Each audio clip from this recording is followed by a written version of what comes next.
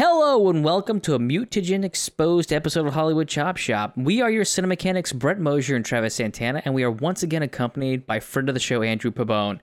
Today we'll finish out our Corey Feldman trilogy with 1990s Teenage Mutant Ninja Turtles. We'll jump into 5-point inspection with Father Figure, A Beautiful Canvas, A Score to Settle, Birth of the Fanboy, and of course, it's the Corey Feldman trilogy, so we'll round it out with Corey Feldman. But before we do, let's check in on the shop.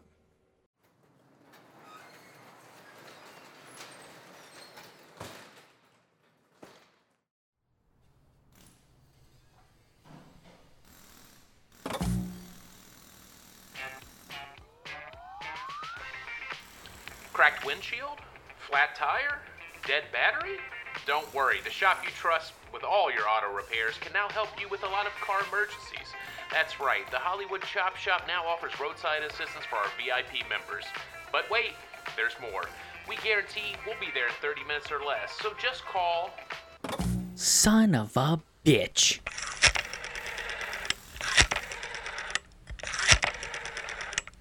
Hey, this is Travis. Sorry I missed your call. Leave me a message and I'll call you back. Hey man, just saw our new TV spot. Great work, but it seems like there were some script revisions that we didn't quite agree on. Like the 30-minute guarantee, remember we talked about that. They stopped doing that shit because pizza drivers were running red lights and causing general traffic mayhem. We really need to pull that ad, so call me back.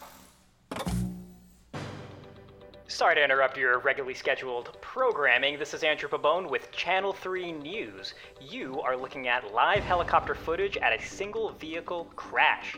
Initial reports indicate a Hollywood Chop Shop van went airborne, crashing through a billboard before sliding down an embankment. The condition of the driver is unknown, but he was seen fleeing the scene. More at 11. Hello? Hey man, you busy? I might need a ride. Sure, but I can't guarantee I'll be there in 30 minutes or less. Because first, we gotta discuss Teenage Mutant Ninja Turtles.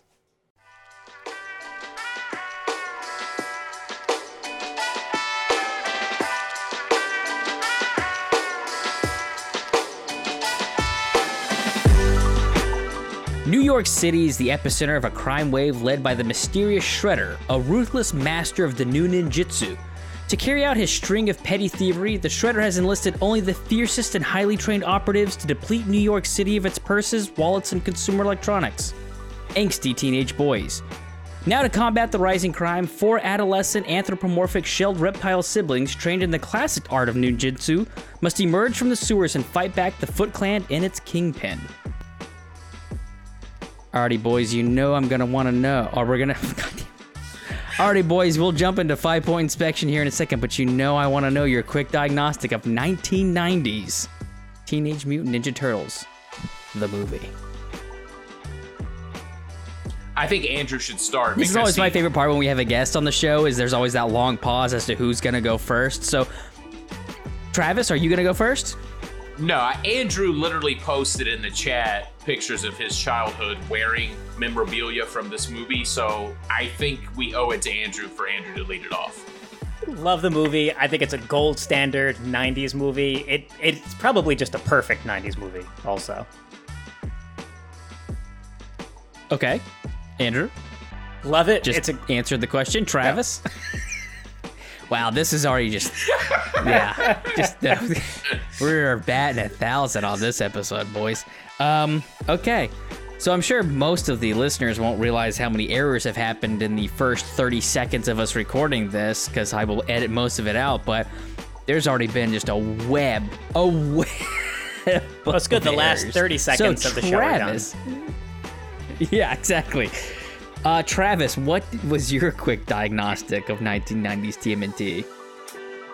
I was prepared to be a harsh critic of this movie.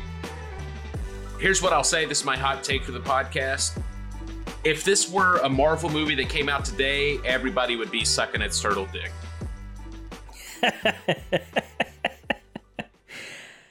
Okay, I think that's gonna fall in Birth of the Fanboy.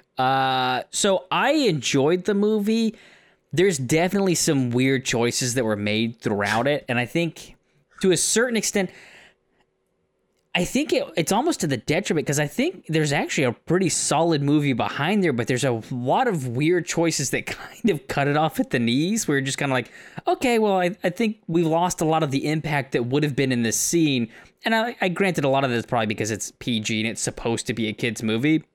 I think in reading some of the trivia and just having some background knowledge in both the cartoon and where TMNT came from, I think it's interesting that they tried to, I think, marry the original comic book, which was much darker, it was actually, I won't say it's a spinoff, but the origin of the Turtles is actually based off of the origin of Daredevil. Were you guys aware of that? No. So they never reference him by name because I believe Teenage Mutant Ninja Turtles is owned by Warner, which is owned by DC. Whoopsies!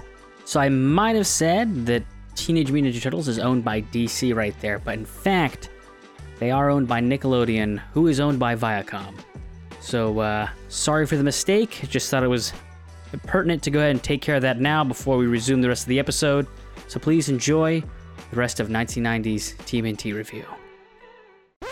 They own all that. I think it was Image Comics and stuff like that, maybe Vertigo. I don't exactly remember that, but the opening panels of the original comic for Teenage Mutant Ninja Turtles, they are actually exposed to the same toxic waste that gives Daredevil his powers. And a lot of what happens in Teenage Mutant Ninja Turtles is actually kind of a joke off of Daredevil. Daredevil's nemesis is a ninja clan called The Hand, and the Teenage Mutant Ninja Turtles fight the Foot Clan.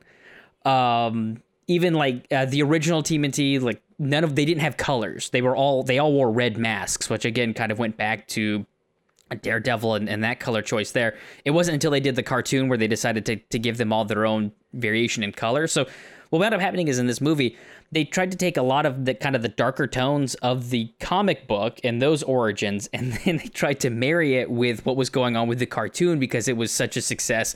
And it winds up being this kind of weird movie, almost, Andrew, like you said, it's a perfect 90s movie because it's a little all over the place, but still enjoyable. Travis, it can't go unknown what you're wearing for this podcast, by the way. Apparently, I didn't know it was also an homage to the Daredevil original Teenage Mutant Ninja Turtles. Yeah. I thought he was doing a Corey Feldman from The Lost Boys. That's pretty close.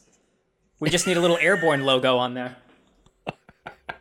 Yeah, I'm representing my favorite turtle, Raphael, with a red bandana. I thought cutting the eyes out and wearing it as a mask would be a little bit too disturbing for you guys. So, yeah, this is... Well, the problem is I wouldn't know who we were talking to. I wouldn't know if we were actually talking to a ninja or if it was Travis the entire time. So wait, were the Turtles supposed to be in the Daredevil universe, or they were just supposed to serve as an homage to Daredevil? Basically an homage because they were owned by two different companies. Okay. Marvel obviously owned Daredevil. Like I said, I think the Turtles are actually owned by, DC, which is owned by Warner Brothers. So, but at the time that all that came out, so it would have been, I believe, DC who owned it. Oh, hey, hi, me again. Actually, it wasn't until 2009 that it was sold to Nickelodeon, aka Viacom. At that point, it would have been the original creators, Eastman and Laird, who actually owned it. So, again, just for context and correction there. So, if nothing else, I think we can go ahead and jump into 5. Oh, I have Andrew? one little fun fact here. Just because it was in the opening skit, the last part, the pizza delivery scene. So if you guys remember the guy, the Domino's delivery guy who showed up late, that guy, his name is, I think it's like Michael Sestisi or something, born in San Juan. Who also was the puppeteer, also San Juan, Puerto Rico, yeah. Also was the puppeteer in the show Dinosaurs for the mom. How about that? How about that weird fact? Was Francine, right? There's no... So, Travis is wearing a green shirt. I thought it was Francine. Maybe it was Charlene, whoever Charlene was. I thought that was the mom, but... Charlene probably was the mom. I could be wrong. It might have been Frank. Was that the name of... No, Earl was the name of the father. We're getting But on. he's also I guess like one of the Jim Henson puppeteers for Michelangelo in the movie. So they gave him. I think they just gave his real person the cameo there. I mean, I'm not sure if it's going to come up anywhere else. So if we're going to talk about cameos, how about Sam Rockwell being in this movie? As soon as he came on screen, I had to immediately pause it and go to IMDb because I'm like, I swear to God, I think that's a young Sam Rockwell. Yeah, and speaking of cameos, I think all of the actors inside the turtle suits or the puppeteers appear in cameos in the movie. The guy who I think voices Raphael is the guy in the cab sitting in the back who says, "What the hell was that?" And the cab driver's like, "Oh, you look like a giant turtle with a trench coat." The guy in the back was Raphael. You're going to LaGuardia, right? I just love that that's the disguise, the turtles. Splinter's okay with the turtles walking out in public and that, like, no, they're wearing a trench coat and a hat. I killed a bug, sorry. Another I don't know if you guys are fans of Surf Ninjas at all, but... I'm not familiar with the franchise. Ernie Reyes Jr., do you guys know who that is? Yeah, he's in the sequel, he's a surfer right? or ninja? He sure is. He's the pizza delivery guy. Keno, yeah. Yeah, he also plays he didn't play. He is Donatello in this movie. So he was the guy inside the costume because his dad has a lot of connections in Hollywood. I think his dad had done some stuff and I think helped him get a lot of martial arts roles. So he's in a ton of martial arts movies, but he was like, yeah, I think most of the turtles, a lot of the action scenes were done by people from Hong Kong, but one person called out sick, so he became Donatello. That's pretty awesome. I don't know if we're going to get into the 5 points, but the fucking ability of the guys in the suits to do jujitsu in those suits is incredible. I had forgotten how good they are able to fight and handle the weapons while wearing these, foam rubber suits. So it's funny you say, I completely agree, Travis, and that this isn't meant to take away from that. Apparently some of those scenes, because of how restricted the suits were, it kind of slowed them down. So they actually filmed a lot of those scenes with 23 frames per second so that when they sped it up to real time, it would actually look like they were faster than what they were. Again, not to say especially when you see the shot of Casey Jones looking at Raphael, doing the on the rooftop, you're like, they actually have a lot of movement considering they're in a turtle suit. Call back to Footloose. I like how Raphael, when he's mad, he does dance karate by himself, much like Kevin Bacon in Footloose. Oh. So let's go ahead and do 5 point. I think when we're talking about, I want to do a score to settle because I think that kind of goes into what you're talking about with the combat in this movie. Because I thought this movie actually had some really well choreographed fights for a kids movie. B, a movie where 4 of the actors are in giant turtle costumes. I'm like, it actually looks really good. When I talk about some of the interesting decisions in this movie, I think one of the most interesting is the score that they would use in a lot of these fights, because I think if you swapped out that kind of funky, I guess, surfer cartoon, because essentially I think they were channeling the cartoon with a lot of those fight scenes and put in a little bit more dramatic music, I think it would have made those fights 10 times better than what they were, because it just winds up being that goofy score undercuts all of the actual choreographing that was done in those fight scenes, because you're just like, this just kind of feels goofy. And then they even add in some of the goofy cartoon sound effects, like the whoosh, and you're like, okay, I think we could have done away with some of that stuff. But again, I don't know if somebody were, I would love, a Topher Grace cut of this movie where he goes in and puts in an actual badass score to some of those fights just to see what exactly you get out of it. I think there's a reason for it. It's a kids movie. Yeah. Do you guys know what the name of I feel like I did a lot of research. I feel like I'm going to step on a lot of things. Do you guys know about the UK?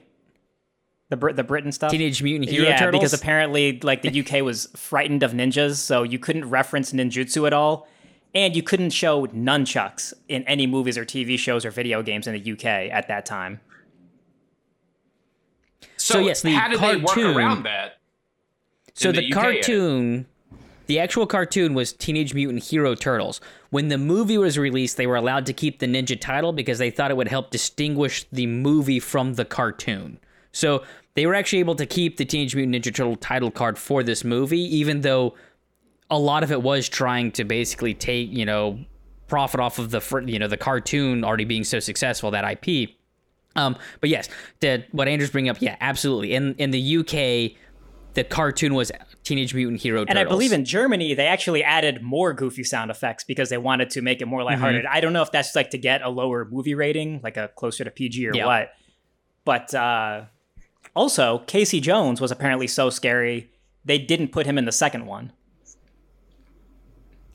Interesting. Yeah, I read somewhere that parent groups just thought that he was a frightening guy. I think there's some scenes where maybe you could argue that he comes off unhinged. A little unhinged, yeah, but I don't know if a kid would notice that. Like, I think a kid would just see that in a fun way. But anyway, I mean, I would imagine maybe that's why they couldn't go quite as cool with the fight scenes as they wanted to. My guess. Well, even if, I think the fight scenes are, or I guess you're saying, yeah, I think with the choreography stuff, of the fight scenes. And that was their way to soften it. I think it's just a matter of, it's a very bizarre way, again, to cut what I think was just fantastic work. Again, I can't imagine having to try and, you've been brought in to choreography for kung fu scenes. You're like, oh, by the way, your protagonists are going to be in these gigantic animatronic turtle suits. So you're going to have to deal with that. And I thought they did a fantastic job with it. Yeah, I mean, speaking of Casey Jones, him being frightening, I don't really necessarily agree with that. But as a child, I don't think I processed the fact that he literally crushes Shredder to death. Me either. I thought the same thing. Does it with a wry smile. Hey, when we saw this movie in 90, there was no Secret of the Ooze. So as far as I'm concerned, yeah, I mean, we see his head or his helmet like smash. And Casey Jones just does it with a lighthearted joke with the oops. He kills him. Dark shit for a kid's movie. Yeah, so I can see why they felt the need to throw in the goofy music. What was he going to do to those teenagers had Raph not stepped in? True.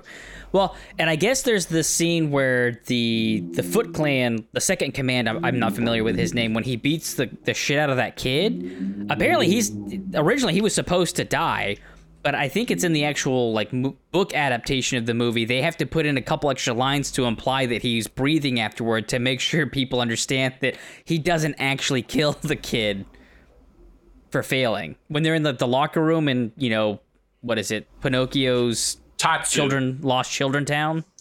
Shredder is also supposed to have died at the end. There was, I forgot why, but there was a reason that they decided that he wouldn't be dead to bring him into the second one. Were you gonna say something, Travis? No, the sidekick is named Tatsu. Oh, Tatsu. Yeah. Little Primatine. Clear that right up.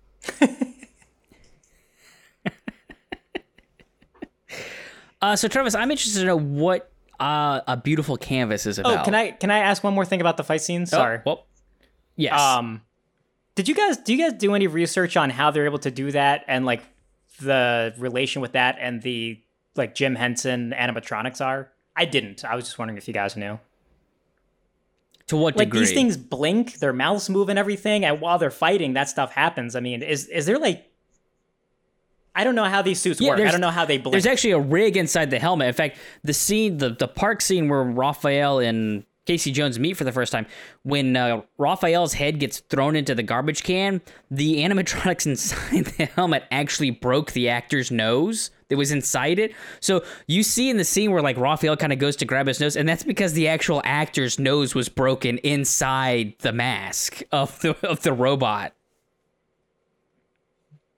And it was the same thing with whenever, I guess the animatronics were kind of slow. So it was another reason I think a lot of times when they actually show the face of the turtles talking, I think that was also filmed at 23 frames per second for the same reason that when you put it in regular time, it would speed it up so it didn't look so slow. But apparently Jim Henson said this was the most ambitious puppets that they had ever done when they did this for the movie. And originally there were discussions of actually just having almost like a Space Jam where they were going to draw the turtles in as cartoons, and somebody came in and said no, that's not gonna work. We actually need to have them as actors and suits. So they just had a whole rig in those turtle heads that would blink and yeah.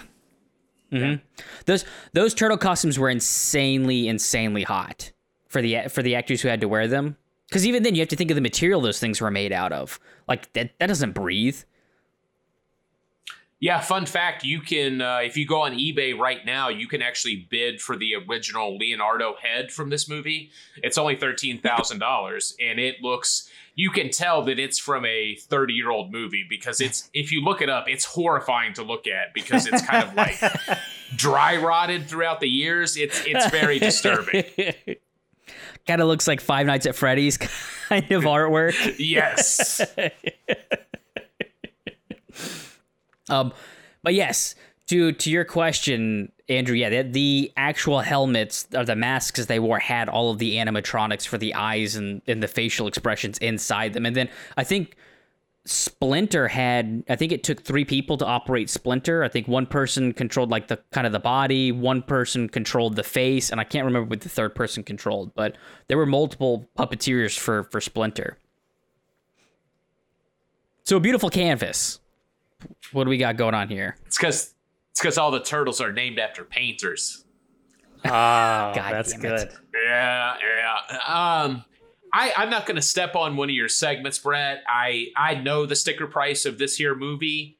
It's incredibly low budget. Like literally, this was the highest grossing independent film until Blair Witch.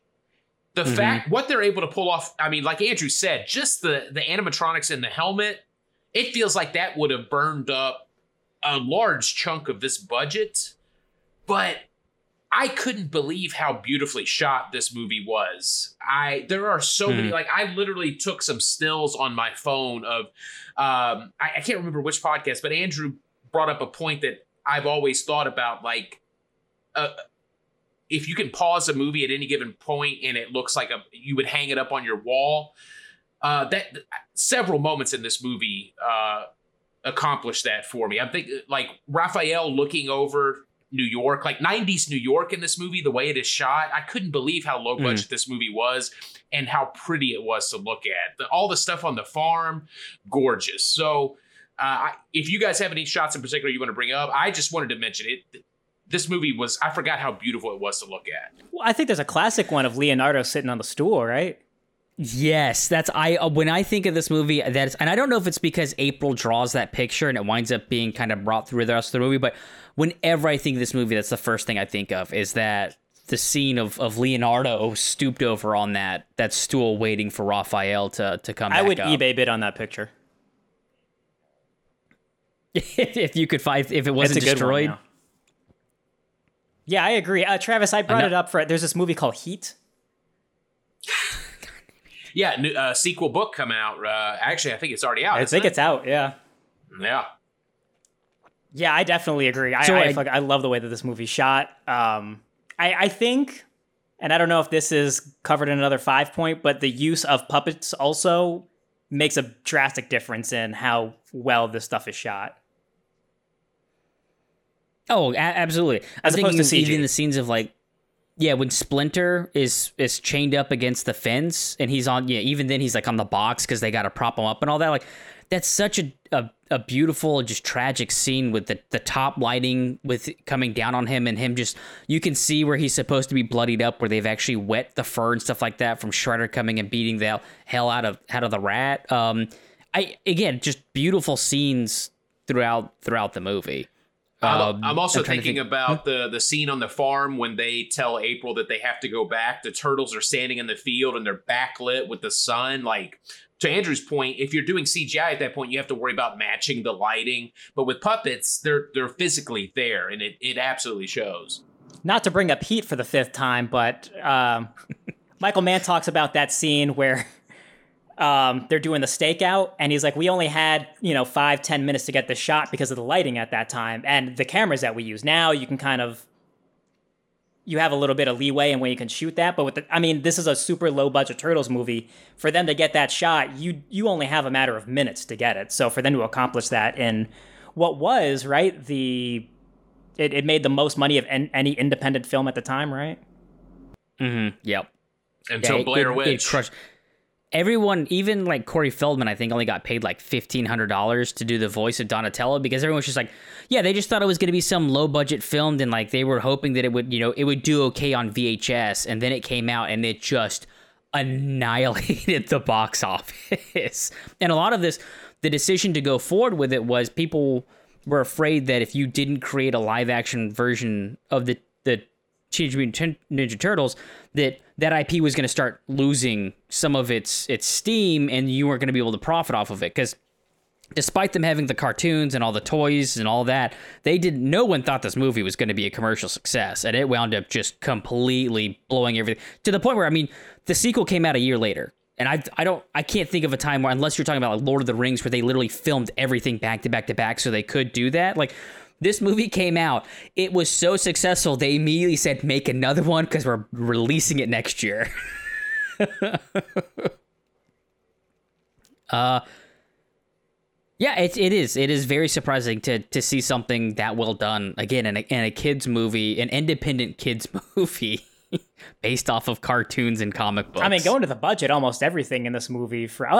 Was Sam Rockwell known at all at the time, or no? Corey Feldman had already done Lost Boys. Like, just the idea that they could get him. Like, was he a fan of the Turtles or something? He might have been, or again, it was one of those things they just thought, hey, he would help out an independent film, so when it hit VHS, maybe it would be successful. Like, nobody. I'm sure that if they knew what it was going to do, they would have renegotiated those contracts. I think of all the Raphael is the only one who the voice actor and the actual actor, like the body person, were the same person. Everybody else was a different voice and body. Elmo's in this movie, right? That's Splinter. Yeah. How crazy is that? Yeah. Ugh. I guess it doesn't age well, huh? No, it doesn't. I'm not that familiar with the story, but I'm pretty sure he got like caught with, I don't know, something with children. Beyond that, I don't know if it was molestation or child pornography or the original voice of Elmo got into some trouble with kitty stuff. Well, had I known that, I would have used it for my time capsule. If I'm completely honest, I thought Andrew ruined your time capsule. Which I'm trying. I'm trying desperately to do, Travis. I'm actually worried that you will. I'm really holding on to it right now.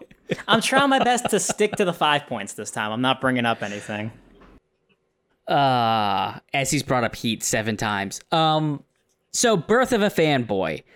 I have a question for you guys as I watch this movie, because we've talked about it a bunch of times, and I'm sure we'll talk about it more, about the puppets and just how well they were designed. Jim Henson and crew, how well they did.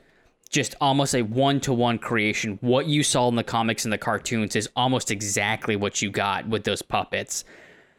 Is this basically the benchmark that created the fanboy culture that we have now, where somebody watches a movie and says, well, that's not the costume they wore in the comic book, where it's like, because of how much dedication they spent in a movie in the night? Because they did like a Fantastic Four and I think like a Captain America and like some other shitty Marvel stuff like in the 80s and stuff like that. But to me, this is the first time I can think of a property like this where they took it and there was either a comic book or a cartoon in this level of dedication. And I'm sure there's stuff before, but this is what comes to mind with the level of detail they put in to everything, down to what Shredder looked like, Splinter.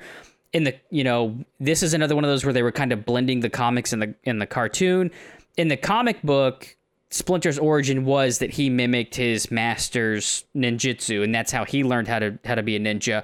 In the cartoon, he was the master, the ninjutsu master, who wound up being transformed into a rat because of the ooze. So they took the comic book origin with Splinter, but just again how much they cared. Apparently Robin Williams, I read in the trivia, was very instrumental in making sure that everything was accurate to the franchise and all that. So there was just so much love and care.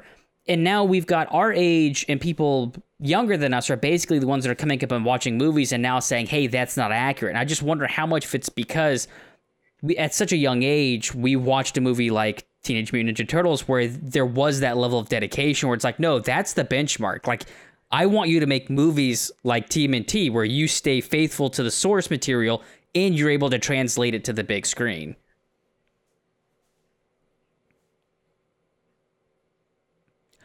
Do you think that this movie When I listened to some of the other ones I was on, I always felt like I talked too much, so I feel the same way. That's why You think I honestly, also Brett, talk I too much? I can't- got you. Yeah. No, I honestly can't give a valid opinion here, Brett, simply because I guess I never thought about that. Maybe subconsciously I absorbed that because I was a huge fan of the cartoons. I didn't even know it was a comic when I saw the movie. I just thought it was based upon the cartoons. So the faithfulness, that element never really occurred to me. Again, if that happened, it was only through kind of osmosis and subconscious. Yeah, I think we were too young for that to have played a part. I mean, I don't even think I knew that there was a Turtles comic that this was based off of. I was a huge fan of the cartoon, the video games, and the pizza that they would sell at a Grand Union where I lived. Well, and that's what I'm saying is like we weren't at an age where we could where we thought about that. But I'm just saying, is that kind of, again, to your point, or Travis, subconsciously, is it, you see something as a kid that's that well adapted.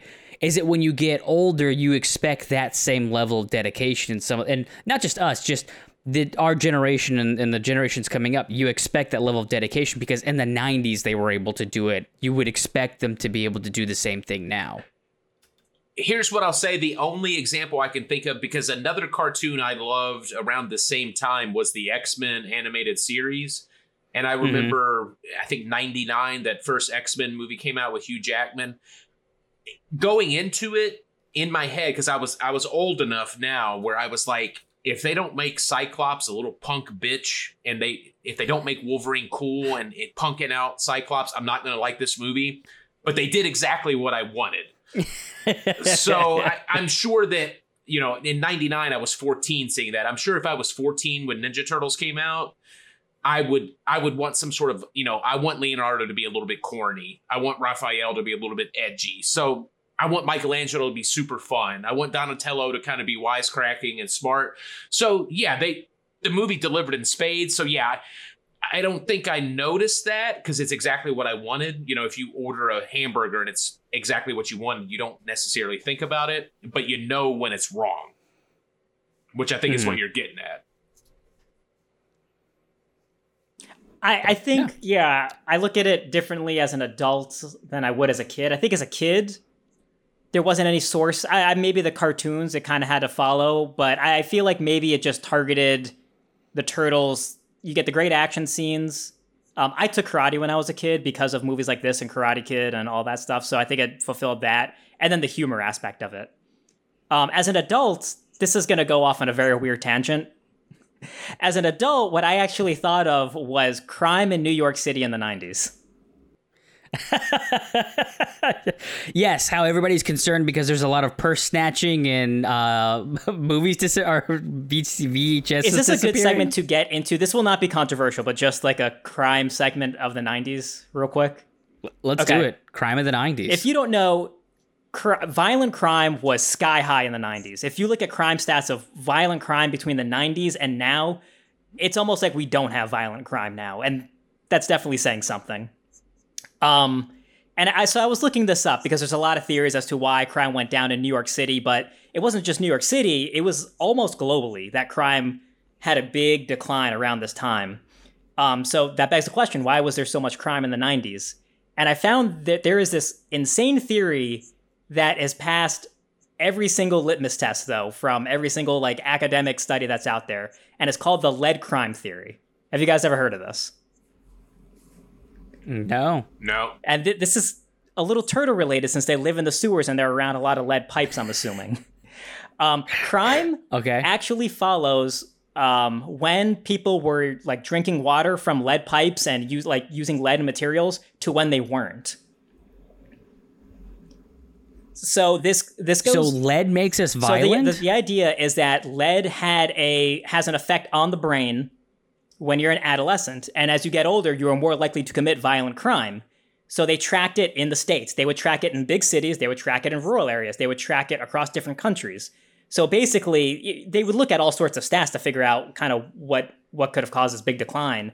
But a big theory, and there are so many questions to ask about it, and a lot of them are follow that logic, is that places that reduced lead pipes and lead usage, lead paint, that kind of stuff, saw humongous crime reduction throughout the years. It goes as far as like, when did Jamaica start doing this? When did Japan start doing this? And they all have the same decline around when those things started. Just a weird thing that I discovered because I just went on this tangent when I was watching the Turtles movie, and yeah. You can look it up and you will not see it's not like I will see a off-filter blogger blogging about this. It's like, here is the Harvard study, here is the Stanford study, here is like the FBI study of all this, like that kind of stuff. So you're telling me watching 1990s TMNT led you to this discovery? This is the most informational that this podcast has ever been. Kudos, Andrew.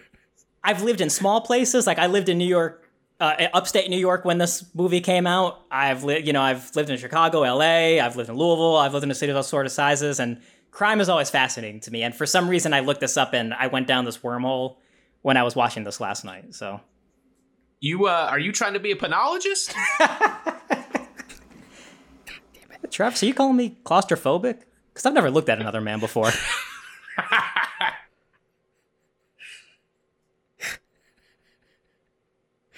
I don't know how to follow the it was just a weird thing, and I felt like I needed to tell somebody because, yeah.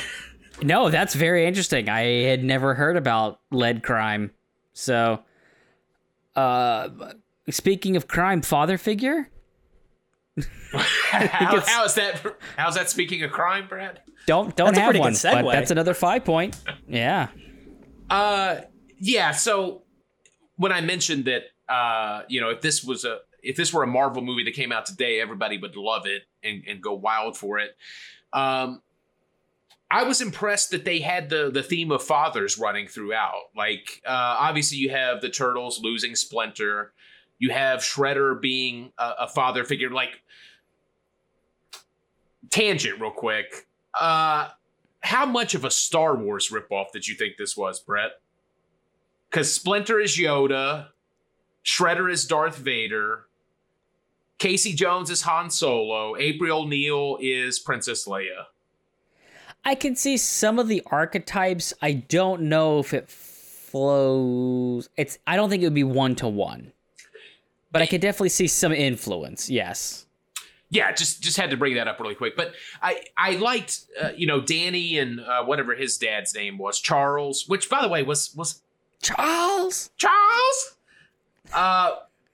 Was April fucking her boss? Yes, I had the same question. I kind of thought the same thing. At the beginning, I was like, oh, is this? I didn't remember this being April's stepson.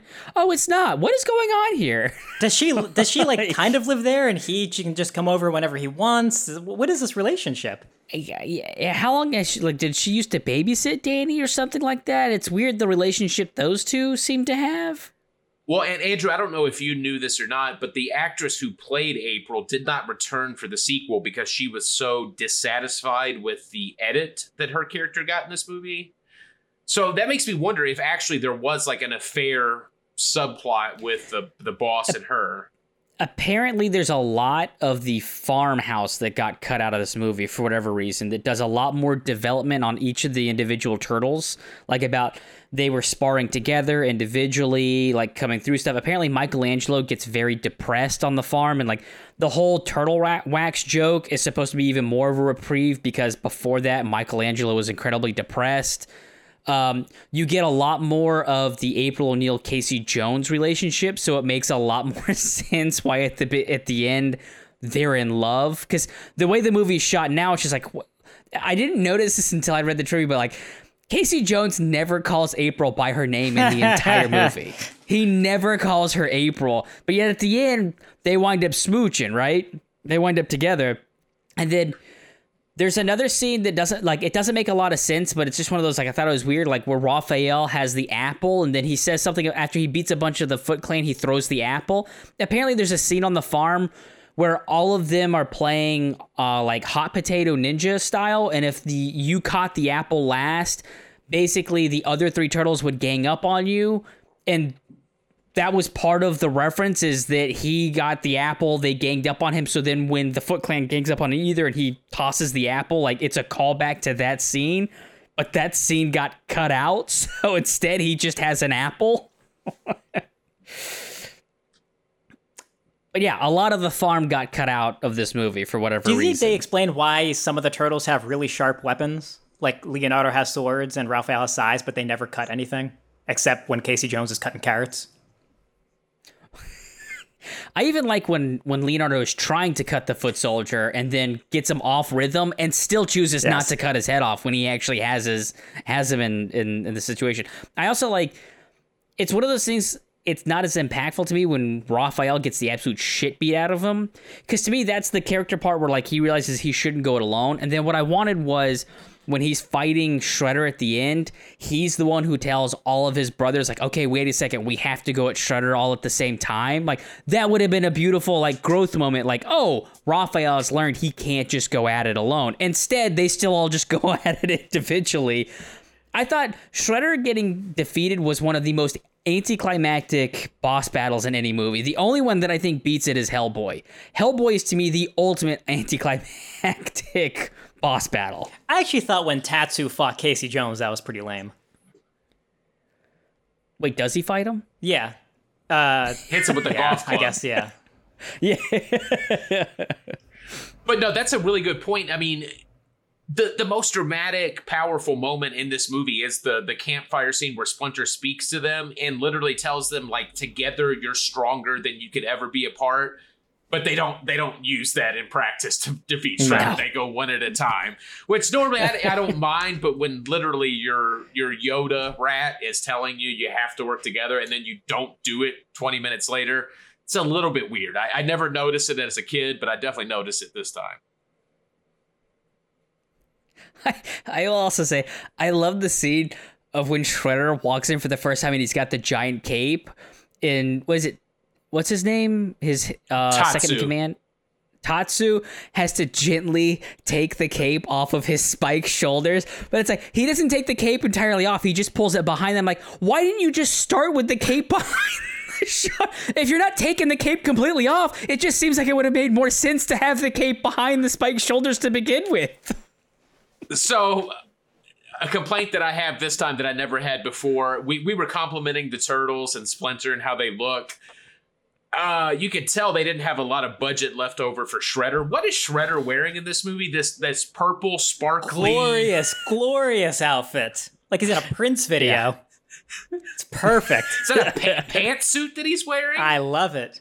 You know, actually, now that you mention it, this is kind of unrelated. I have a complaint. So I'm going to make a correction, Brett. I believe Elmo, Kevin Gage is his name, voiced Shredder. Wait, Kevin Gage? No. He didn't voice. He did Splinter. Oh. He absolutely did Splinter. Are you saying Kevin Gage? Did I hear Not that correctly? Kevin Gage? No. I forgot his name. Kevin Clash. Sorry, yeah. Voiced Splinter. But the guy who originally voiced Shredder in the cartoon should have been the voice for him in this movie. Do you guys know who that is, right? Oh, I don't want to get this wrong, but I believe it is Fresh Prince of Bel-Air. Uncle Phil. Oh, it is. Uncle Phil voiced him. Yes, it is. Huh. That would have been cool, right? That would have really upped Shredder. It doesn't sound very Japanese, though. Well, neither does Elmo, right? He's from Baltimore. Splinter's Japanese. Yes, Kevin Clash, who voiced Elmo in Splinter in this movie, apparently left Sesame Street in 2012 after several sexual abuse allegations came up against him. Several men came forward accusing the voice actor of sexually abusing them when they were underage. So I don't know how much, if he ever got convicted of anything. I think Uncle Phil could have done Splinter also. I think he could have filled both roles just fine. I got a character development moment for you guys. I think this is the best character development moment possibly in any movie. April O'Neil in the subway. Foot soldier comes up to her. Here's a message from Shredder. Puts out his hand and then just slaps her across the face. What more character development do you want than that? That says everything about Shredder. He is not here to mess around. But do you recall the line that she delivers before she gets smacked? What was that? She asked the foot soldier if she's late on her Sony payments. That's right. I have. Yeah. What does that mean? What Sony payments? I believe. That's definitely a What were you racial gonna say? slur. That's definitely a racial slur. Oh, is it? No, I don't think it was. Oh, you don't think that was No, dude. Back in the 90s, I think it was like. I get Wow, it now, okay, Travis. maybe- Oh, wow. I at some Yeah. point, yes. I was gonna say Wow. I think there was an actual thing where you had to pay, but I'm like, yeah, nope. You're right. It was definitely a racist comment from Wow. April there. Yeah, that's you want to talk about what has aged poorly. If we want to go Bill Simmons route, that's the one line in this movie that aged very poorly. Oh, I was gonna ask you guys what that meant, and then the penicillin on the pizza thing meant. It was moldy. Oh, it was just there. Yeah, too? mold Oh, on okay. it. Yeah. Also, did Danny in this movie influence Sid in Toy Story? Is that a reference to Danny from TMNT? They do look pretty similar. I have another little gem for you guys. I don't know if you noticed, but when they're in the awesome 90s arcade skateboard ring placed at a Shredder's hideout, just like my absolute dream fort, a bunch of kids are playing a game called Narc. So I don't know if that's a reference to Danny, who then narcs out Splinter. Could be. Did you know what that set was repurposed for? It might be a movie that also repurposed something for a little movie we did called Face Off. Mario Brothers? Yes, that was the set for Dinotopia. Oh Mario. my god. This set belongs in a museum. Which came out 3 years later. Wow, it's hard to believe that Face Off came out 3 years after this movie. No, it had to be long. When did Face Off came out? 97. I thought it was 9. I was gonna say. But yeah, no. The Super Mario Brothers used this for Dinotopia. If you went up to a 25-year-old right now and said, this is a Kodak moment, do you think they would know what that means? No. That's one of the Absolutely things that I thought of in this movie where I will get that, but I don't know that someone 10 years ago would. Someone born 10 not. years How about ago. the Noid? Domino's old mascot, the Noid, was in here. There was an ad and I think an Oid toy. Is it like the rabbit-looking guy? Do you guys not know what the Noid was? Oh, I do know what you're talking about. I missed him. He had a video game, didn't he? Yeah. Yeah, I remember him. I can't believe you don't remember the Noid, Travis. It's pretty obscure. I don't remember him from a commercial, Is it? but maybe if you see him, you'll recognize him. I only remember him from being in a video game or having a video game. Did you remember his name? Yeah. I didn't remember that. I don't know. I never got to play the game, but for whatever reason, the Noid had an impact on me. I vaguely remember this. Yeah. The Noid and the 7-Up, like, red circle guy with sunglasses, for whatever reason, I always associate them together. Like, they were a gang or something like that, you know? There was a scene where they had They always, Pepsi, they rolled Mountain deep. Dew. 7-Up and the Noid. There was a scene where they Hmm? had Pepsi's, Bazooka Gum, and Mountain Dew logos, and I was wondering if they paid to get in there, but the independent film nature of this, I'm guessing they didn't. Most of this movie was actually filmed in North Carolina, too, which actually helped because they did have such a small budget. Apparently, North Carolina helped out a little bit with the the financing. Thank you, Travis, for getting that. Yeah, it took me. Yeah, there was a slight took me pause for second. me and a laugh because Andrew was waving his shirt around his head like a helicopter. So, any more you want to talk about the father figure? I did think it was interesting how they went down that route. One of my favorite parts of this movie is that the opening segment is that there's been no eyewitnesses to any of the crime that has happened, and within seconds of that comment, April O'Neil comes across a bunch of them, and not only that. If you want people to disappear into the streets and not find anybody, you know who you want? A bunch of teenage boys, because I don't understand how they kept that a secret and weren't talking shit about it. Like, this ain't fucking Fight Club, right? The last thing I'll say, because April O'Neil had her own father issues. She's keeping that shop alive, even though it's not profitable, in the name of her father. My question, Brett, much like you had a lot of questions about Lost Boys, my one burning question about this movie, what kind of dough is April O'Neil sitting on? So she owns the apartment above that store. She has a farm, I guess, in upstate New York. I don't know where that's supposed to be in relation to New York City. I mean, now you tell me, but it's clearly fucking North Carolina. But, she's worried about a corner office. Like, she's got plenty of real estate. Like, what? That was weird. Well, she did. I mean, I don't know what the insurance claim's going to be on that antique shop. I have a little insight, Travis. This is not the 90s, but my grandparents, they lived in an apartment in New York City, in a bad part. So we'll assume that April also lived in a bad part. And that maybe this is, the 90s is probably like the height of homicide and violent crime. I think they offered my grandparents to buy, it was like a 3-bedroom for around $30,000. And this would have been in like this must have been in the 80s or early 90s because they moved back to Puerto Rico after that. And they obviously refused to do that. That apartment now is like over $1 million. So there's a chance that maybe it wasn't too much for April.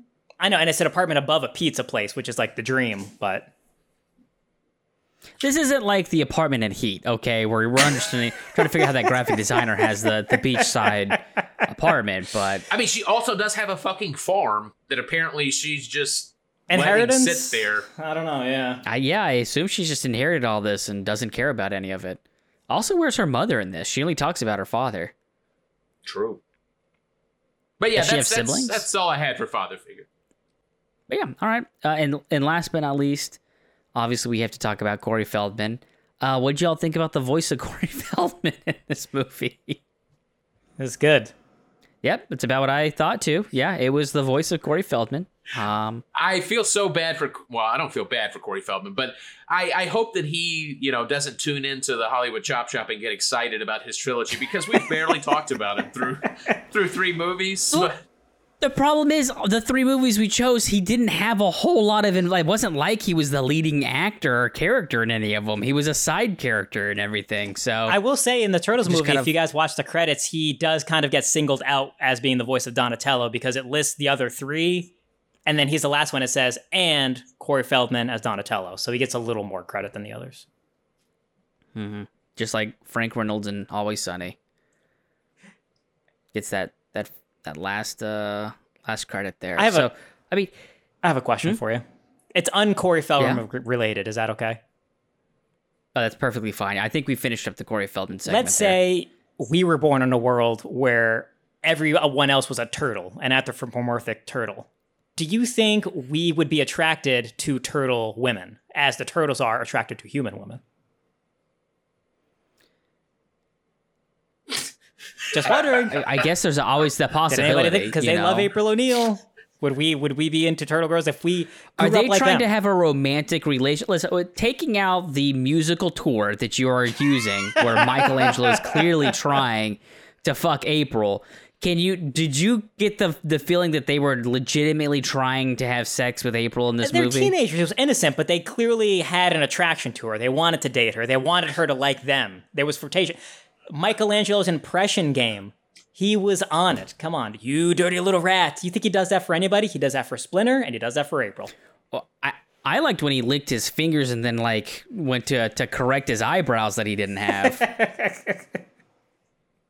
I gotta question April O'Neil's decision-making skills. Like, you're just gonna let 4 gigantic turtle men that you've just met into your apartment for pizza. You live in New York. There's no way she survived this long in New York with that kind of decision-making. In 1989 New York? Come on. Okay, decision-making, Travis, her hair. Do you think Casey Jones had better hair than April O'Neil? Yes! Oh, hands down. Yes! Hands down. Especially when he's on the farm and it looks like he's actually cleaned it and combed it. Yeah. Holy shit, beautiful locks. Beautiful. Mm-hmm. I feel like she's stuck in the 80s a little bit with the hair.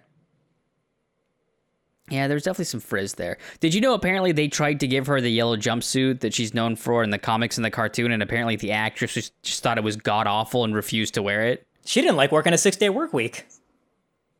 Yeah. It was a good decision.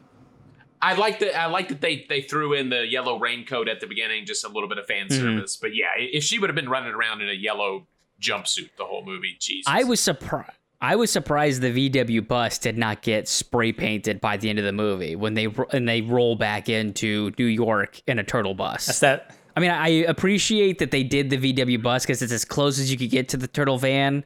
But I was very surprised that they didn't basically take the engine out of that pickup truck, put it in the VW bus, and then like roll into town in a turtle bus. It's that independent movie budget, right? That's true. Again, spray paint the damn thing, right? Well, that's actually a really good point you make, though, because if this movie had a bigger budget, they might have done something like that, which would have ruined the movie for me. Yeah, it would have been worse. Alrighty, gents. I think we will roll into some of our other segments. Blue Book is apparently ruined because somebody didn't know how to keep numbers out of their vision. Well, I don't get to play Blue Book? You can do Blue Book. Okay. I just know the budget. I don't know the gross. Let's get some gross. All right. But you know it's going to be big. So, all right, the sticker price of this here flick was $13.5 million estimated, all right, for this little indie. What do you think it brought in U.S. and Canada? My guess is 50 million. Travis? 202 million. Now, wait, that could be, is that, okay, never mind. Travis is a fucking piece of shit, is what he is. Okay, I was going to trick you and say that for you. I didn't know, but I know that 200 million is what it made, but I thought that was international. That's what it made worldwide. Yeah, that's what it made international. okay, so US and Canada was 135 million. That's still way off. And then worldwide it made $202 million. Can you imagine that? How did you get that, Can you Travis? imagine that? Oh my God, just like a psychic. $13.5 million budget, $202 million return. What did Heat make internationally? Not that. Oh, let's see. I'll tell you what Heat made internationally. You don't have to make us cry on the podcast. No, it's okay. It's okay. So the budget of Heat was $60 million. All right, so it was over 3 times the budget. Worldwide, it made $187 million. It's close. 5 years later.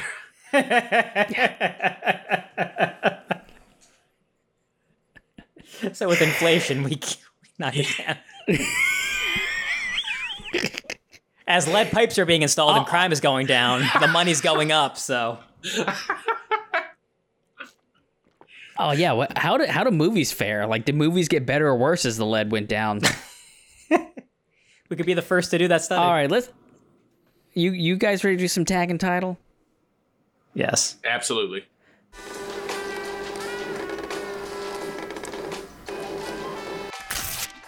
Alrighty, I was gonna talk about the cartoon being called Teenage Mutant Hero Turtles in this segment, but Andrew decided to ruin that one for me because apparently his plan is to come in here like a wrecking ball. But what I'm gonna do, boys, is I'm gonna give you 3 taglines. One is an original tagline for this movie. One is a tagline for a movie I found adjacent, and one is a tagline I created myself. What I need you to do is tell me the original tagline for 1990s Teenage Mutant Ninja Turtles. Are you ready? Are you playing the music now, Brett? Oh, the music's coming on, right? Well, no, the music's after I say the 3. Okay. I give you the 3 and then the music starts. So here we go. New York's finest are finally coming out of their shells. Each has power, each has purpose, and together they will face their greatest adventure. Hey dude, this is no cartoon. Those are your 3 taglines. Andrew, I want to hear yours first. What do you think we got here? I can repeat any of them you need. It's it's you, the official, and then the third one's just Adjacent. Another movie that came out that I found adjacent to this movie. I hate you so much, Brett, because I can't predict you. I'm gonna say New York City coming out of their shells is official, and I feel so bad about that one. I feel like that can't be right, but. And then, the other 2 were... The other 2 are, each has power, each has purpose, and together they will face their greatest adventure. And, hey dude, this is no cartoon. The purpose one is you, and the cartoon one is... something else, but I don't know what yet. That's my guess. Okay, so you gave 2 to me. You said New York's Finest was mine, and you said Each Has Power was mine. And you said Hey Dude was an adjacent title. Okay. Yeah, you got my... Oh, no, you said New York. Okay, that's right. New York's coming out of its shell is the official. New York is the Yeah. official. New York is official. Each Has Power is mine.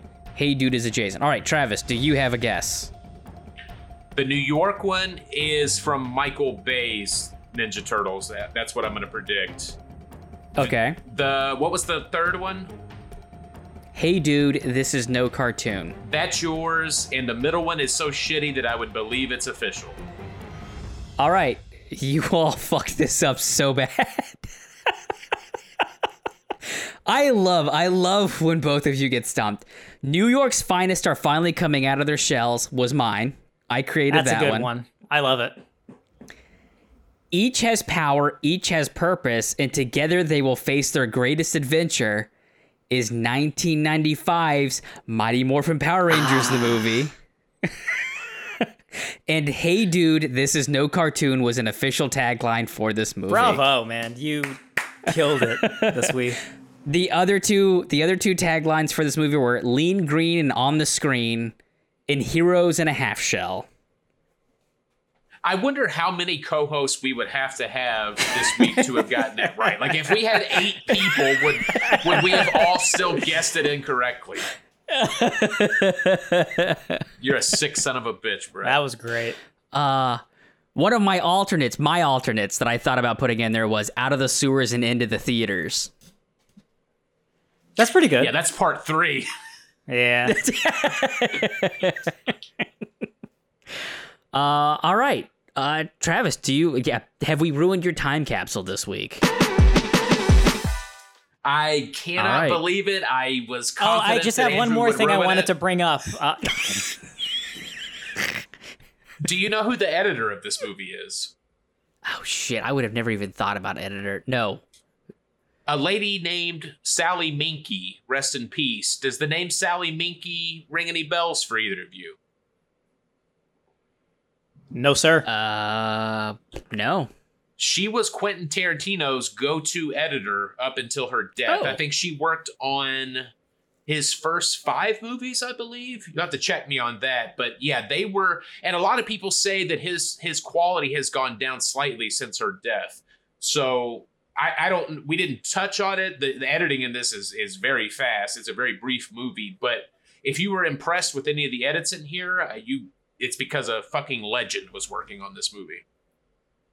No. I thought it was edited great. There was never a point when I was like, this is dragging on for me. Yep. It's good. Yeah, so again... I know we talked... No, go ahead. I was seeing a still of Shredder's helmet. I still think Shredder's helmet... Yes, the purple, metallic, jumpsuit he was wearing was interesting, but I thought the helmet was fucking badass. Makes a lot of coleslaw. What were you going to say? What were you going to say, though? About the editor? No, I thought the edit was pretty strong in this movie. And again, I cannot believe on a $13 million budget that you attract that level of talent. I don't know where she was in her career. Obviously, this was pre-Reservoir Dogs. So maybe that's why why Tarantino was able to get her. But it's like when you go back and look at like an old football team or basketball team from 20 or 30 years ago, and you look at the roster, you're like, damn, all these people were on that same team. I mean, because Jim Henson, again, rest in peace. Jim Henson, Sally Minky, Corey Feldman, all stars.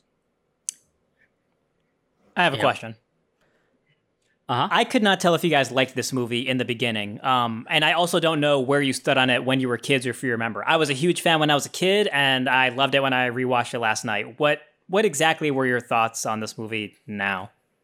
So I remember loving it as a kid. I honestly think I had more of an affinity towards TMNT 2, because even when the movie opened, I was expecting the Teenage Mutant Ninja Turtles 2 opening. I was like, oh shit, I'm thinking of TMNT when the Foot Clan go into the, was it a department mall or something like that? And you have Donatello who pretends to be like the pushover clown, or even the pizza scene. Like, to me, TMNT 2, that opening sequence with everybody eating the pizza is so iconic to me in my movie viewing. Whenever I think of pizza, I honestly think of the opening of Teenage Mutant Ninja Turtles 2. With that, I mean, I still enjoyed the movie. I thought it was a good movie. I don't, it's not going to be at the top of my list, but I'll gladly go back and watch it again. This is the best kids movie of all time. I really wanted, like, a lot of this stuff falls apart. I mean, by the end of the movie, 4 turtles and a giant rat are standing on a rooftop in the middle of New York with a crowd of people down below.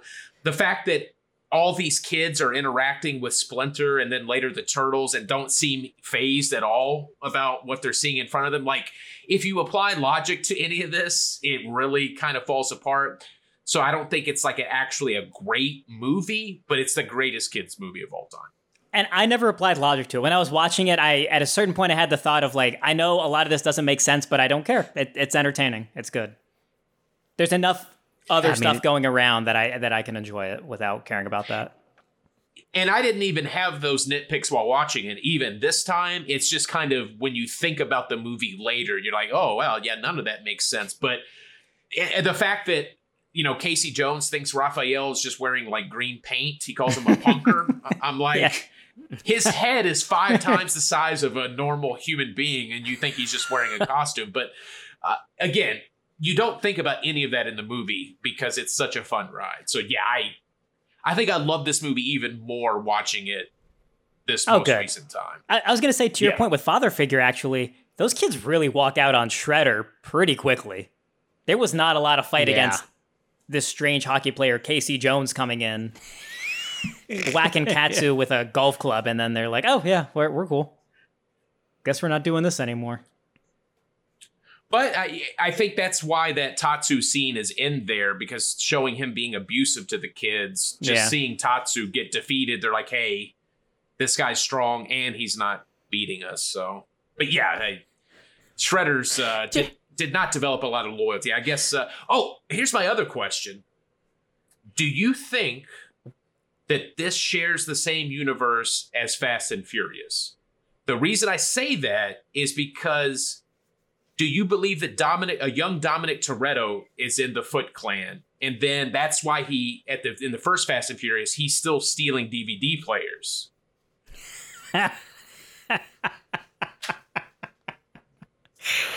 I don't know.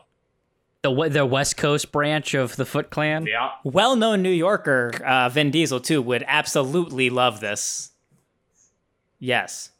That would be an amazing cross. Ooh. I mean, they already talked about bringing it in with Transformers. So at some point, just get G.I. Joe, Transformers, and Teenage Mutant Ninja Turtles all in the same universe with Fast and Furious. They all make the same amount of sense. So that's definitely Fast and Furious doing all these franchises a favor at this point.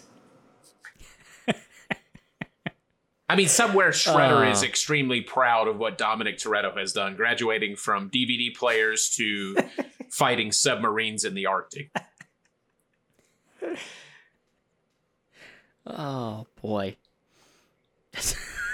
I don't even know what to say to that.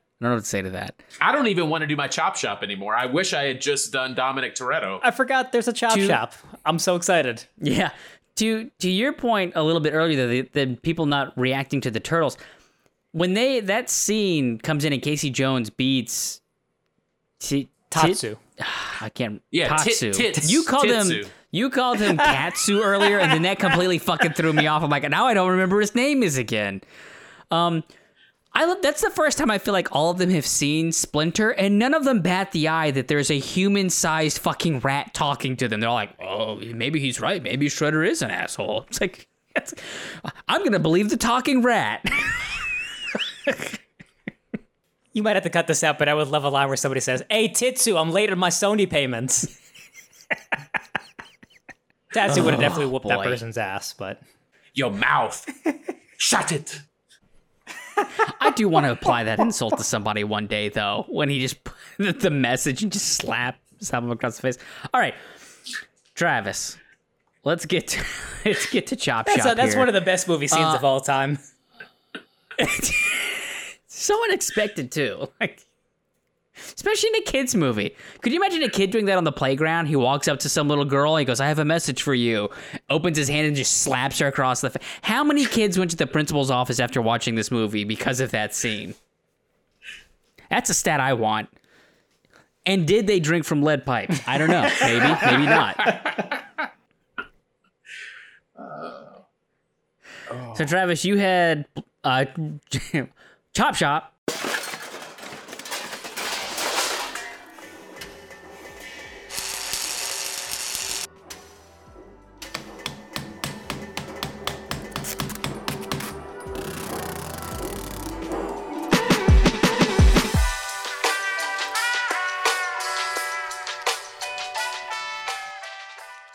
This week, Travis, bringing it to us.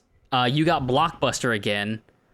You almost got comedy, which would have been just fantastic, but you lucked out. You didn't test fate. So let's hear your Teenage Mutant Ninja. Granted, this movie did gangbusters, but it was not directed as a blockbuster. So I want to hear how you turn this. And I swear to God, if you just copied and pasted the synopsis for Michael Bay's fucking TMNT, I'd salute you, but I'd also be just slightly irritated. No, I didn't do that. In fact, which one made more money? I would imagine the 90s one.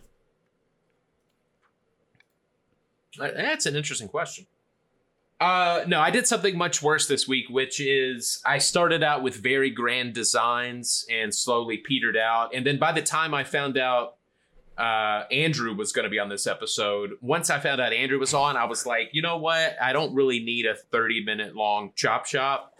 So I kind of just gave up, and you'll probably know the moment I gave up. But wait, why does me being on here mean that you just give up?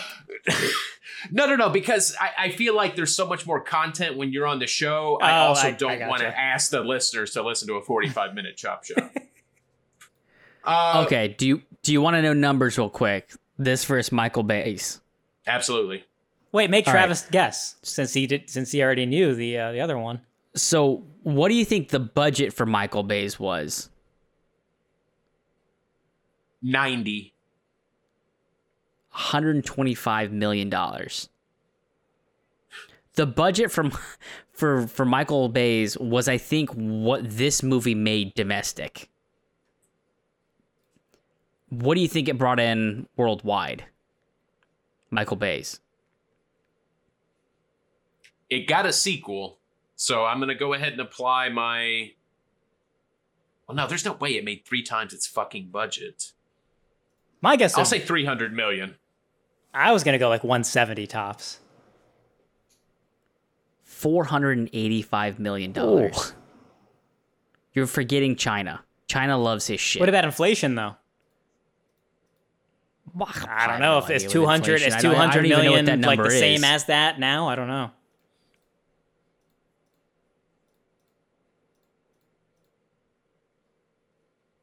Yeah. I want my Chop Shop. Give us some chop. Give us the chop. So again, I started with grand design so much so that I've recast every single person in this movie. So I assume that the turtles aren't even turtles anymore. No, they're turtles. I'm changing the voice actors. Mm-hmm. So Michelangelo is going to be played by Timothée Chalamet. Donatello is going to be Ashton Sanders. He was in Moonlight. Raphael, here we go. The fan base is already going to the Twitter's going to explode. We're going to change Raphael into a woman, and it's going to be Keke Palmer. Splinter's going to be Kyle Chandler. Oroku Saki is going to be Henry Golding. Casey Jones is going to be John Bernthal. I thought that casting was good. April O'Neil is going to be Charlize Theron, and Danny is going to be the kid from Stranger Things, the one who got abducted in the first season. Okay. That's not going to be relevant for the rest of that, so I don't even know why I did it, but it's all I'll think. He cast Danny but didn't put him in the movie. Yes. He's Hayden Christensen in the Darth Vader costume, is what he is. All right. So the movie opens with hockey highlights spanning several years. The highlights feature Casey Jones. The action is full of skillful goals and Jones dealing devastating checks on his opponents. We pull back to reveal the action is playing on the arena's Jumbotron 30 minutes prior to the New York Hockey Legends' final game. Jones sits alone in his locker room as he suits up in his uniform, staring at his goalie mask. His concentration is broken when there's a knock on the dressing room door. It's local reporter April O'Neil. She greets her longtime friend and asks if he's nervous. There's nothing to be nervous about. I'm playing fucking goalie. There's no action in goal. Deflect a few pucks. That's it. April admonishes Casey for his negative attitude, pointing out that at 45 in his injury history, Casey is lucky to be finishing his career tonight. You don't understand, April. I just want it to be like it used to be out there in the real action, at the top of the mountain, the best. April looks grimly at Casey and says, the dream you're chasing, where you end up at the top of the mountain, it's the one you never wake up from. We cut to hockey action with Casey in goal. It's a scoreless tie late in the third period. Casey's team is down 2 men.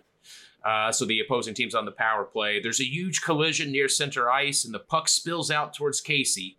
We cut to a slow motion view of the ice from Casey's point of view. He sees the puck and an open path to the net. Casey takes off towards the puck as the time dips below 30 seconds, and Jones scoops up the puck and rockets towards the opposing goal. As he winds up to shoot, he's blindsided by an opponent, taking Casey several feet into the air before crashing down to the ice. Cut to Casey Jones waking up at the hospital. April informs Casey that he has a concussion and he has to stay overnight for observation. Casey thanks April for staying by his side all these years, implying some sort of history between the two. April leaves the hospital and is mugged by the Foot Clan, saved by the Turtles. Raphael loses his sigh, which I didn't mention it, but young Travis, when Raphael says damn, I was like, which time? Yeah, I think it's, what does he say, like 3 times? Yeah. Yeah, but when he screams damn, I'm like, ooh, I want to say damn.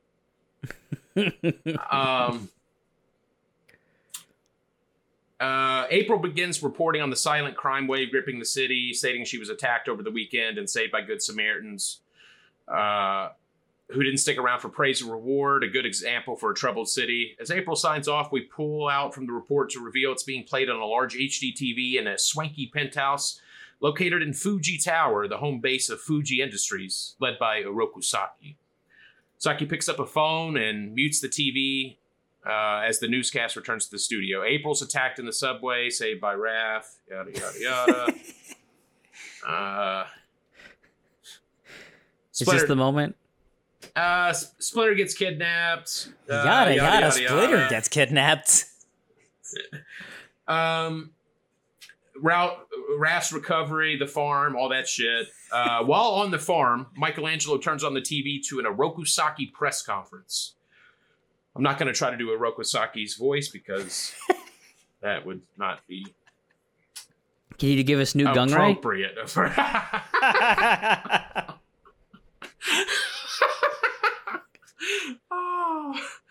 Oh, Lord Sidious.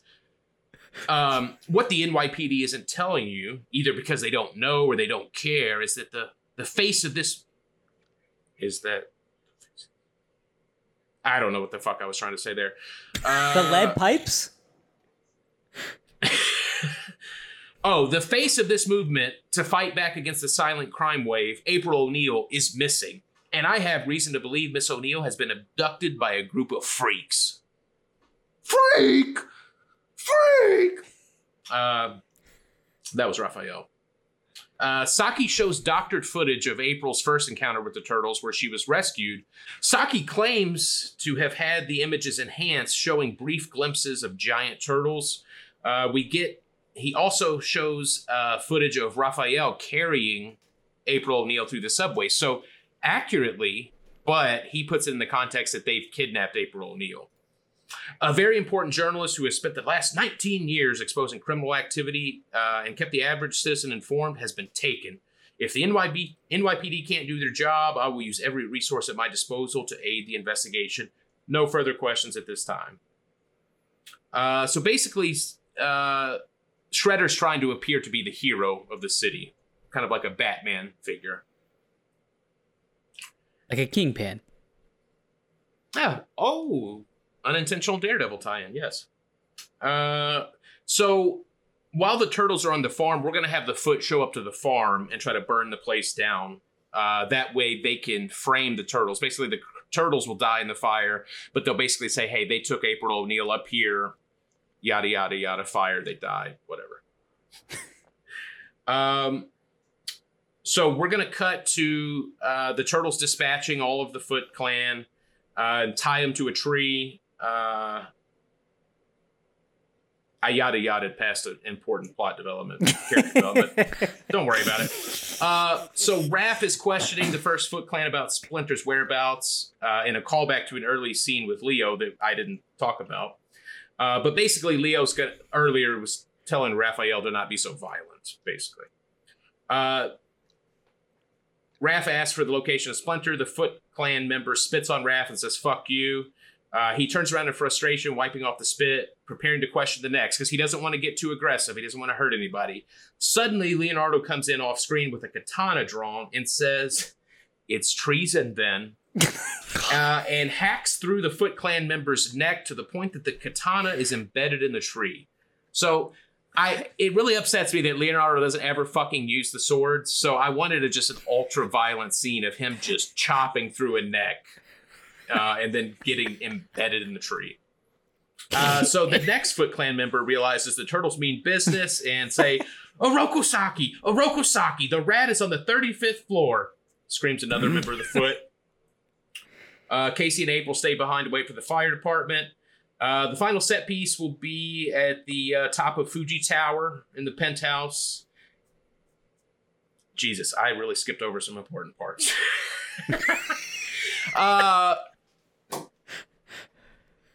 You did not have Tarantino's editor on yours. I really didn't. Sally Minky, I need you. Orokusaki's got Splinter tied up in the penthouse. What I didn't tell you about the part where I set up the Technodrome. I don't know if either of you remember the Technodrome. I feel like that's a big part you missed out on there. Yeah, so Shredder's got a portal in his penthouse, and it's in a room that looks like the inside of the Technodrome. And he has found out that the origin of the green ooze was from a Dimension X. Are you guys familiar with that? You remember that? Sure. That's a good cartoon reference, yeah. Yeah. So he's basically going to try to force the turtles to go into the portal and retrieve more of the ooze by using Splinter as leverage. The turtles are going to be facing defeat, and at the last second, Casey Jones is going to show up, and he's going to run, and he's going to tackle Shredder, and he's going to knock him into the portal. When he gets through the portal, it's going to be the same image we saw earlier where he got knocked out in the hockey game. So he goes through the portal, and then all of a sudden, he's back at the hockey rink, landing from his concussion. And credits roll. That would have been a lot more dramatic if I had, read what I wrote. But, yeah. If I'm honest, Travis, I thought he was going to go through the portal and it was going to be on the top of a mountain. And the movie was going to end with him on top of the mountain again, but separated from everybody else in Dimension X. So he got what he wanted at the cost of everything. Well, the building was called Fuji Tower. Like a certain mountain in Japan. How about that for subtext? Huh? Mount Everest, is that the one? Sherpa. But yeah, not my best work. It's no True Christmas, but no. For starters, I should have known that there was going to be it's treason then line. I love it every time it's used, and yet I wasn't expecting it. And you answered one of my big kind of complaints about the series is why doesn't Leonardo slice anybody? I would give so much money if he just, like you brought up, Brett, when he's faking out the Foot Clan member, if he just, instead of kicking him on that last one, is just... It's definitely a question as to why they decided to give them all actual weaponry as opposed to they all just got a bow staff or training material. They could have gone through the whole movie since they were fresh ninjas with nothing but all of their training weapons as opposed to the actual ones. So it was all wood. So it would have made a little bit more sense contextually. But yeah, it's so weird. Speaking of weapons though, I do love the scene where Michelangelo faces off against the Foot Clan member with the nunchucks. You a chucker too? A fellow chucker, eh?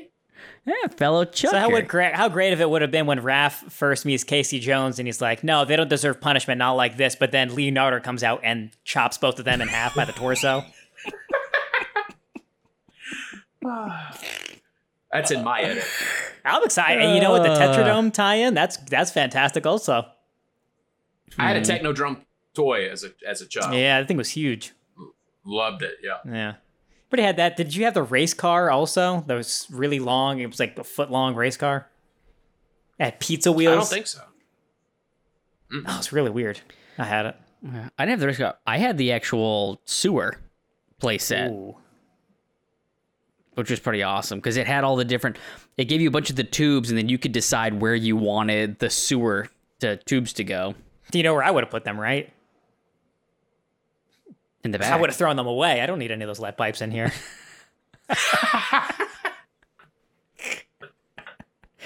Speaking of, do you think Shredder's helmet was made of lead? I do. Is that why he was so aggressive and angry?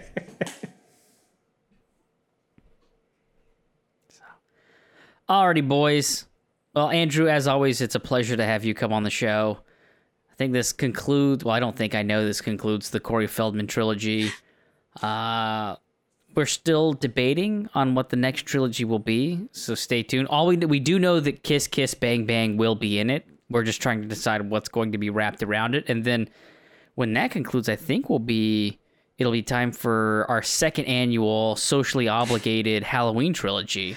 We've already started discussing what movies we're going to put in that. So look forward to those. I think that's our next two sets coming up here. As always, thank you very much for joining us. Travis, any last words? Andrew, is that a Jose Canseco bet? Tell me you didn't pay money for that. 2-for-1 deal. Do you have any last words, Andrew? No. I thought you were going to hit me with the cricket and the crumpet. Oh, that would have been... I was going to do the claustrophobic one, but I already used it up, so now I don't have any lines. You already dropped that one? I could drop it now, but no, it just wouldn't... If you want to say what other line didn't age well, that would have been the second, the other one. The silver medalist, yeah. Yeah. Silver medalist? Second place? A silver What line is that, though, in the movie? Is that lead? No. I'm saying that the line was... The claustrophobic line would have been the silver medalist. Oh, I got you. Yeah, next to the Sony one that Brett kept making in the podcast, yeah. No. I don't even know what a Sony payment, like, what is that? They made TVs and what else? Yeah, it was such a weird joke. It was like a payment thing. I believe in the 90s, like you would buy a Sony TV and then you would basically pay Sony, you would pay it off. I have a theory. Do you think that wasn't Shredder's message? Shredder had a different message, but when April said that, he changed the message?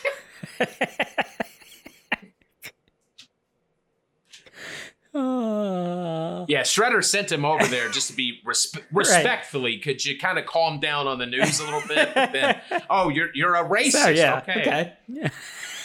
Got a little Japanese joke for you.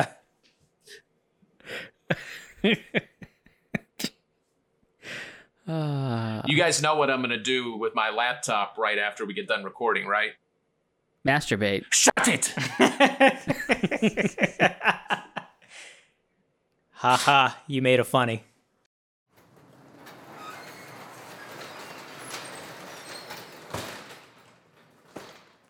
Like the 1 hour guarantee. Remember we talked about that. Oh, they stopped doing that. Up. Yeah, I saw that. Yeah. Sorry to interrupt your...